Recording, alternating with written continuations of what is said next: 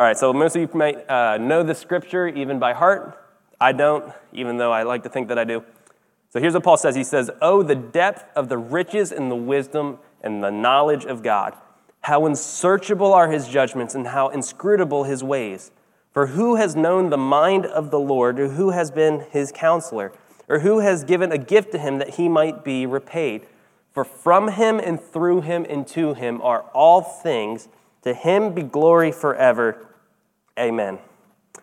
So, I think what we need to do before we really start looking at exactly what Paul is saying in these verses is to just kind of take a moment and talk about the things that he is not saying.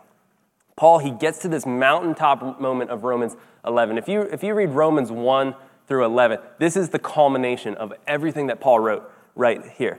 So what he's saying here is he's not saying that God is such a mystery that we cannot know him or know anything about him. He's not saying that the things of God are far too deep for us to understand. And so can you imagine just how horrible life would be if we just did not know God or could not know God? Like, that would not be a good existence, because here's what we would be wondering. We'd be wondering, first, if knowledge could somehow get to us that there was a God, is he good? Is he evil? Is he just? What kind of God is he? We would have no way of knowing. So in order for man to know God at all, God needs to first reveal himself.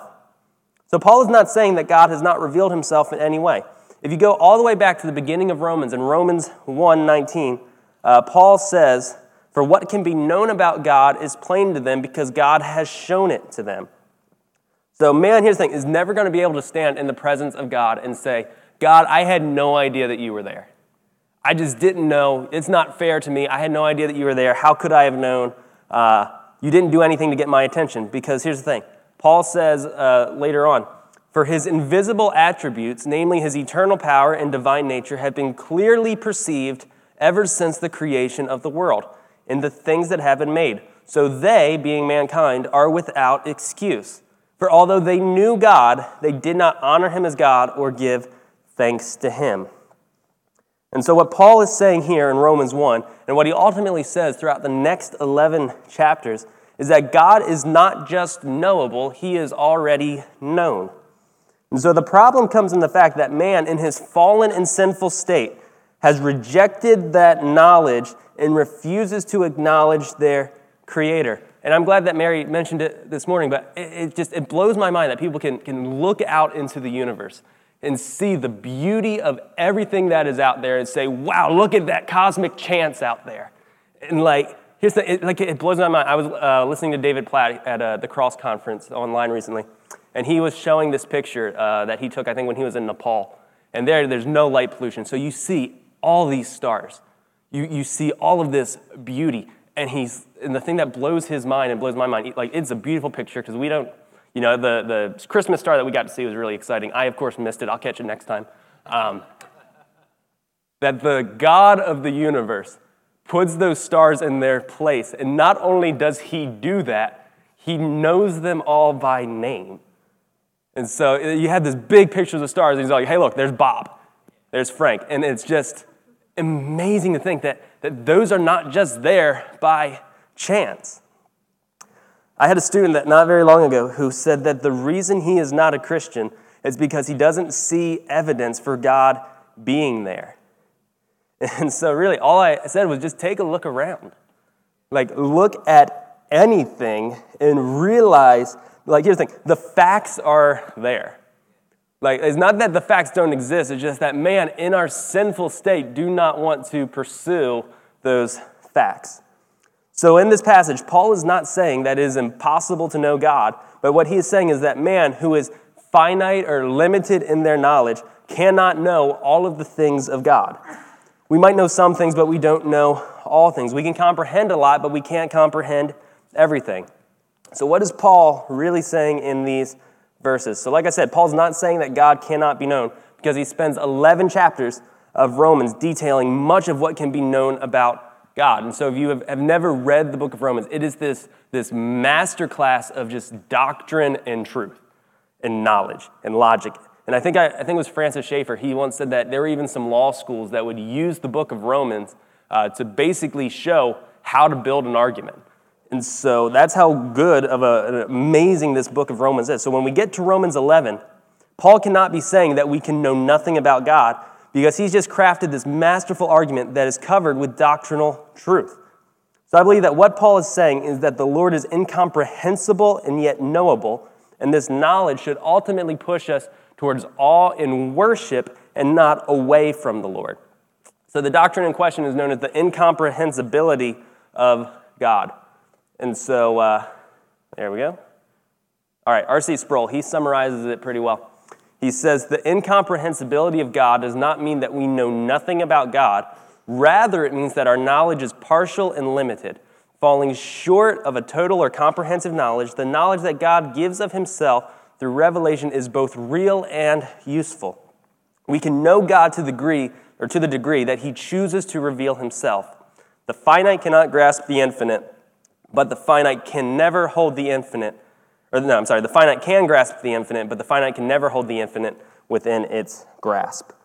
So what Paul is doing in these verses is that he's reached this mountaintop of gospel truth. He's so overwhelmed with awe. Like he's just said all of this. Like I wish we could have gone through all 11 chapters to get to this point. He gets to this moment, and the only thing that he can say is, oh, the depth of the riches and wisdom and knowledge of God. I have a dream. I'll let you in on it. I have a dream of one day being able to preach the whole book of Romans somewhere. I don't know if it's here or if it's going to be, Uganda or something like that. But I will say if that day ever comes, it's going to be a very interesting 10 years. And so there's just so much about God that is packed into this book of Romans. There's so much stuff in this book that it is easy for people to feel overwhelmed. I actually have coming in, hopefully, depending on the postal service, a very decent-sized volume of Martin Lloyd-Jones's Roman series. I think it's like 14 volumes just on one book. And so that's a lot of knowledge. Now imagine all of this knowledge and all this truth for the entire Bible.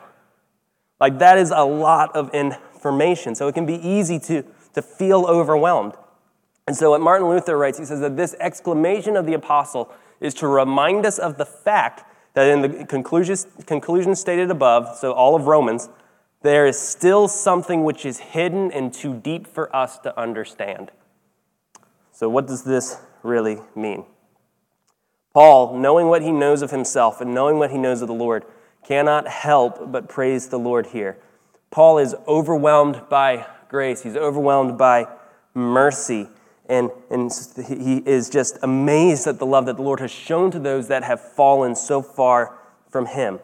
So Paul, he has a general understanding of these things because he's written so many verses that have shown that he does understand a lot of these things, but he does not fully grasp all of it. He can't grasp all of it because God is God and we are not.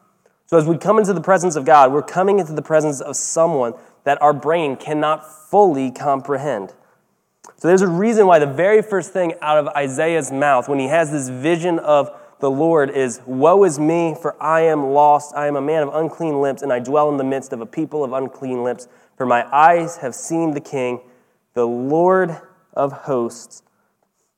Isaiah, he comes into the Lord's presence, and he's just lost for words.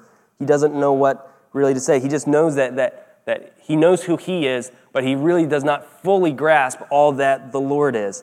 And so, if we basically what he's saying is that he's saying that I've seen the King, I've seen the beauty of the Lord, I've seen his greatness, and what could I say to this? Even John in the book of Revelation, he throws himself down in worship, and this is because of the one that he is in the presence of. So to stand before God, to be in his presence, to try and grasp in our little minds all that he is just not possible. We cannot comprehend everything that he has done, everything that he will do, everything that he's doing right now. I think John Piper, he once said that God is doing 1,000,001 things in our lives right now, and we might be aware of like 3 of them. And so Paul, here's the thing, our inability to know everything about the Lord, that does not discourage Paul in the slightest, but he sees it as this springboard that leads to worship. God wants you, he wants me to be in awe of him. God does not want us to look at him like we look at somebody else. He wants us to look at him and to be blown away at what we see. Paul is encouraged by the all-knowing God of the universe, and he feels comfortable being little in the hands of a big God. So while we may not know all things, we can be encouraged because we know the one who does know all things. So we learn a lot here in verse 33 about the Lord. We learn that there's a depth in his riches, his wisdom, and his knowledge.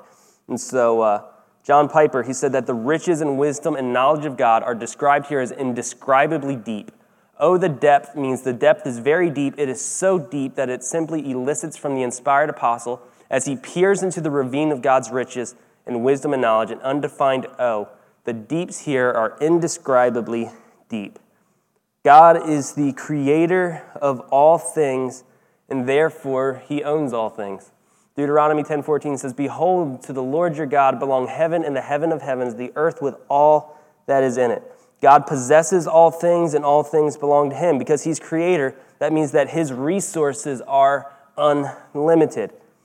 In Genesis 1, we read that he created all things out of nothing. He didn't go to space IKEA to get all of the pieces together to build what he was about to do. He just speaks it into existence. He creates out of nothing the things that are. And he can do this effortlessly because he is God and his riches are limitless.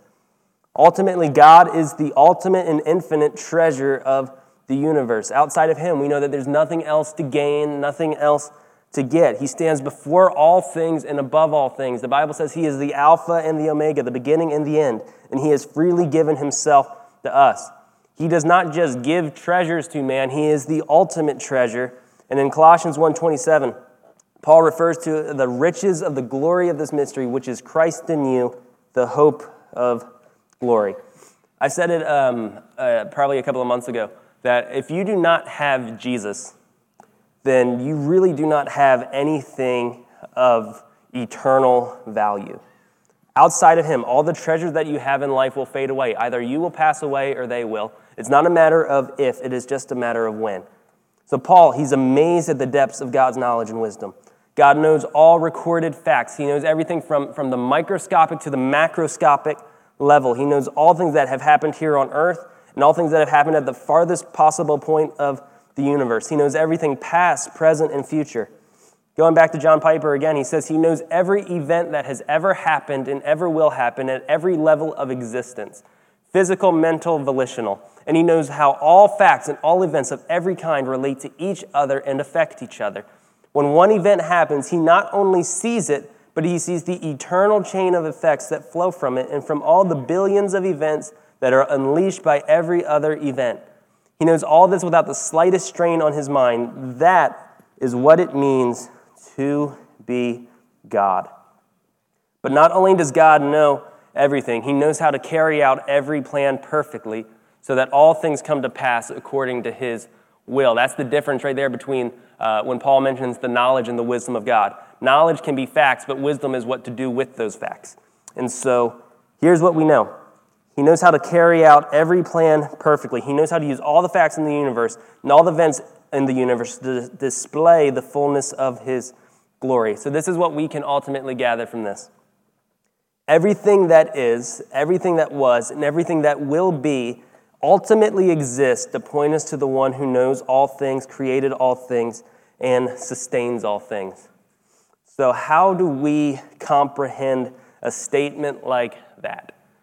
That the God who knows all things, plans all things, says amazing things, sustains all things, will use all things for his glory. How do we comprehend that? And the thing is, I don't think that we can, or at least not yet. Like we've said a few times, he is infinite and yet we are finite. And so John Calvin, I think he had a way of saying it basically like this, that, and he doesn't mean it in a bad way, that God speaks to us almost as if like through baby talk.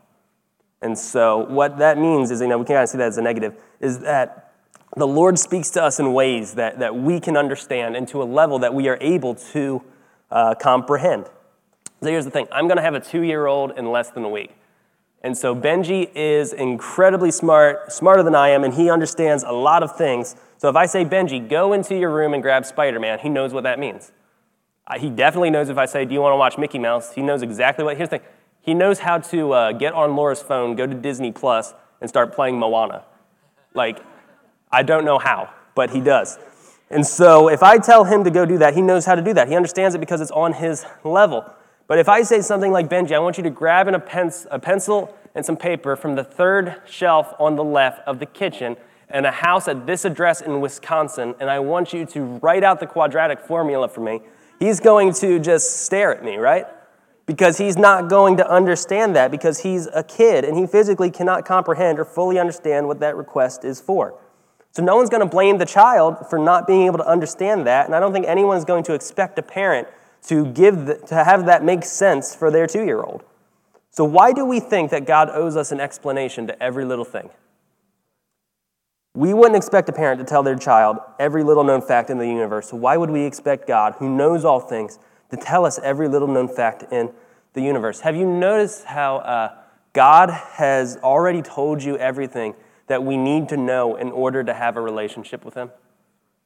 Like he doesn't leave that important piece of information. Everything that we need to know to glorify God, he has made known to us. The most important piece of information on all of time and space is readily available and is not overly complicated. Did you know that when it comes to salvation, you can summarize salvation in 10 words, and 7 of those words are less than 5 letters long? Paul does it in Acts 16:31 when he says, "Believe in the Lord Jesus and you will be saved." Everything that we truly need to know in order to know God, God has already made known.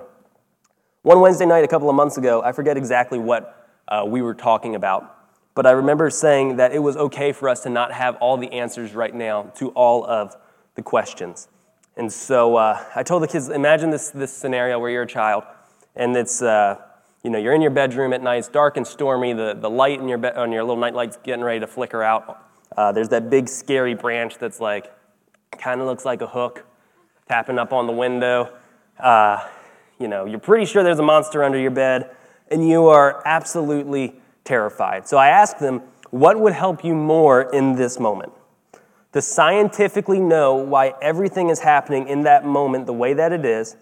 And so remember, as a child, would it really help you to know that the lightning is just a bunch of pieces of ice that are being charged, and there's this positive and there's a negative, and there's boom, rain involves the water cycle, and then the thunder is angels bowling. Does that really help us to know? Is that the best way to calm a child?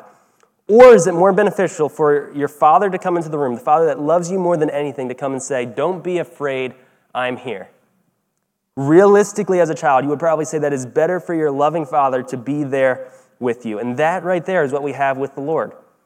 But here's the beauty of this. Right now, where we are at, we have the presence of the Lord with us. We know he's there, that he loves us. But imagine this, that as your father was there holding you in the midst of the storm, he says, not only am I here, but I'm going to explain to you how all of this works in the morning.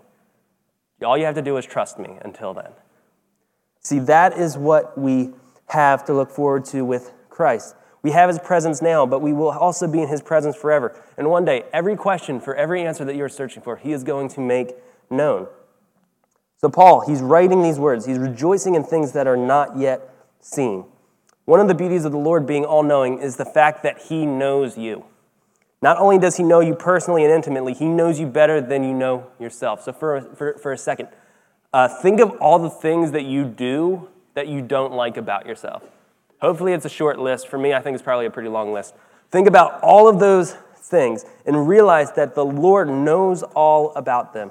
He knew about them before you knew about them, and yet that did not stop him from loving you. Those things that you hate about yourself has not discouraged the Lord in the slightest from desiring to have a relationship with you. God knows you deeply, and he loves you deeply. So Herman Bavinck, he said that according to Scripture, God is incomprehensible yet knowable, absolute and yet personal. Don't think that just because the Lord knows all things that you are not significant. We serve a God that is above us in so many ways, and yet he's not so far above us that he does not want a relationship with us and that we cannot have a relationship with him. We can rejoice in knowing that the God who knows all things knows us better than we know ourselves and desires that relationship with us. So God is infinitely greater than what we can imagine. To know Jesus Christ, and I don't mean just head knowledge, or a lot of religions will say that Jesus existed, but they don't say who he really is. To truly know Jesus, we know is the most important fact in the world. Think for a second who we are in Christ. Look at what Paul says in Romans 8. He says, "For you did not receive the spirit of slavery to fall back into fear, but you have received the spirit of adoption as sons, by whom we cry, Abba, Father. The Spirit himself bears witness with our spirit that we are children of God. And if children, then heirs, heirs of God, and fellow heirs with Christ, provided we suffer with him, in order that we may also be glorified with him." So what we read here, God is our Father. We are co-heirs with Christ. And as we suffer on this earth, we're reminded of the fact that we will see him in glory, and not just see his glory, we will be glorified with him. This reminds us that as God the Father loves the Son, he also loves us. That perfect love and his perfect knowledge leads us to the same answer that Paul has in chapter 11. To him be the glory forever. See, we were made to know the one who knows all things. Tim Keller said that we were designed to know, serve, and love God supremely. And when we are faithful to that design, we flourish. To know God is what we were all made for. That is our purpose, to know God. The Westminster Shorter Catechism is known for its opening question. And so if you don't know what a catechism is, it's basically just a way of teaching gospel truths or the Bible truths to new Christians. And so the catechism, it's the first question. It asks, what is the chief end of man? What is man's purpose? And the answer to that, and I think it's a very good answer, is that the chief end of man, the purpose of man, is to glorify God and enjoy him forever. So God is infinite, we are finite, and sometimes that can be discouraging. But we can have hope just as Paul did. So what are the things that we can be sure of? What is one of the greatest encouragements that we can have in the face of uncertainty, of mystery, and life in general that we find in this passage? If we go back to verse 36, "For from him and through him and to him are all things, to him be glory forever. Amen." In this verse, we're reminded of three great things.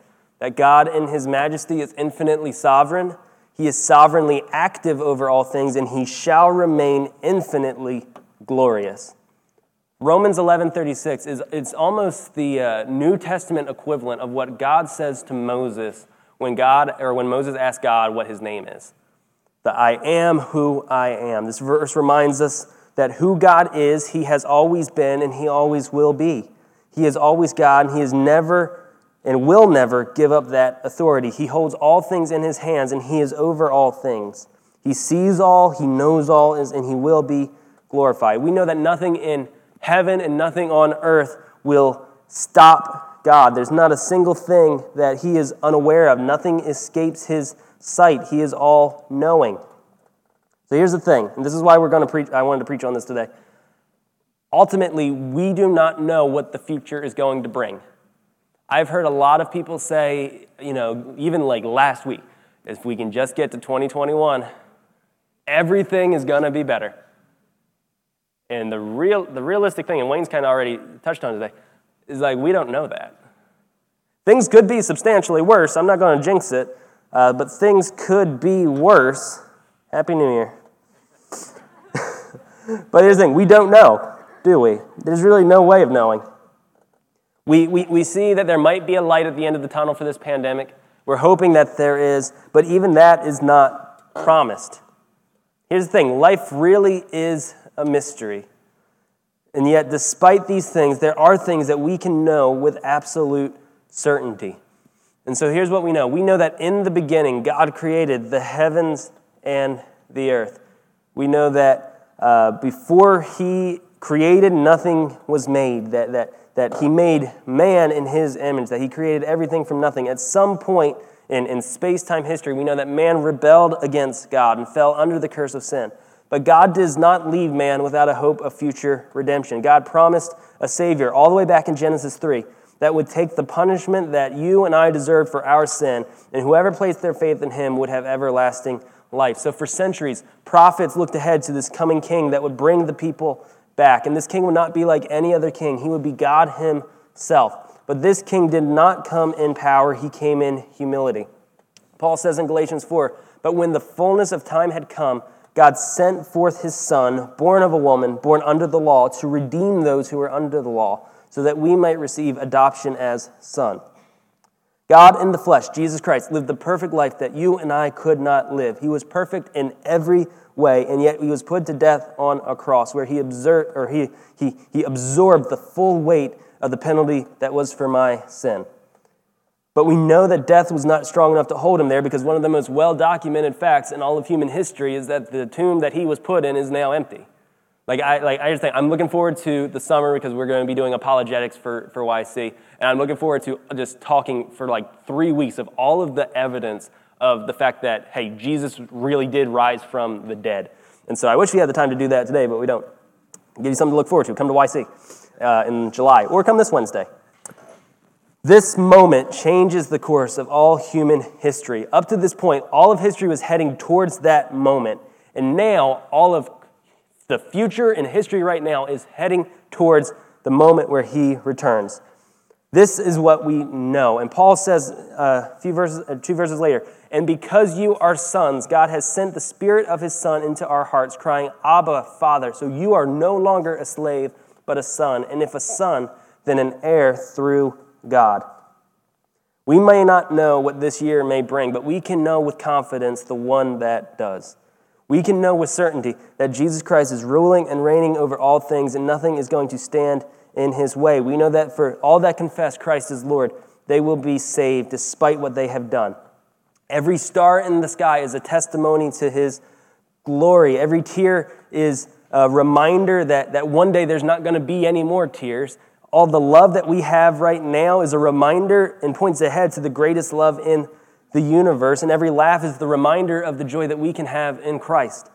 And so we know that one day every crime will be punished by the Lord. Every moment that we have right now of love, it points us to the day when we are fully embraced by Jesus in heaven with him. We know that one day he will return. Martin Lloyd-Jones, he said that God's infinity suggests to us that he is the cause of everything else. All existence, all being derives from him. His infinity also reminds us that he is free from all restrictions and all bounds. There is no limitation whatsoever where God is concerned. He is everything, everywhere, unlimited. Or perhaps the best way of thinking of it is this: the exaltedness of God, the sublimity of God, the ineffable majesty of God, or the transcendence of God. Above and beyond everything, I am what I am. So we cannot even begin to put this truth into the words. All we can really say with Paul is, oh, the depths and the riches and the wisdom and knowledge of God, how unsearchable are his judgments and how inscrutable his ways.